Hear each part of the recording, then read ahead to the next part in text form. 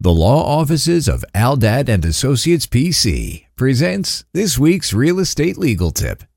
Upon the sale or transfer of real property or shares of stock in a co-op located in New York, all non-New York State resident individuals, estates, and trusts are required to pay the estimated capital gain tax, if any, at the closing.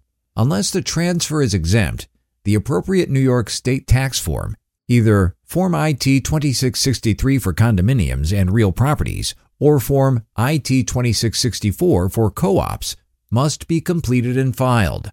The form needs to be signed by the seller and mailed along with the appropriate check made payable to New York State income tax. The current tax rate is 10.9% of the adjusted capital gain.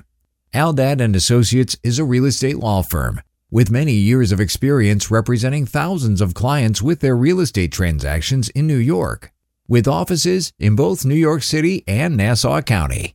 For more information, please call 212-268-6999 or 212-ALDAD-LAW. That's 212-ALDAD-LAW. You can also visit aldadlaw.com.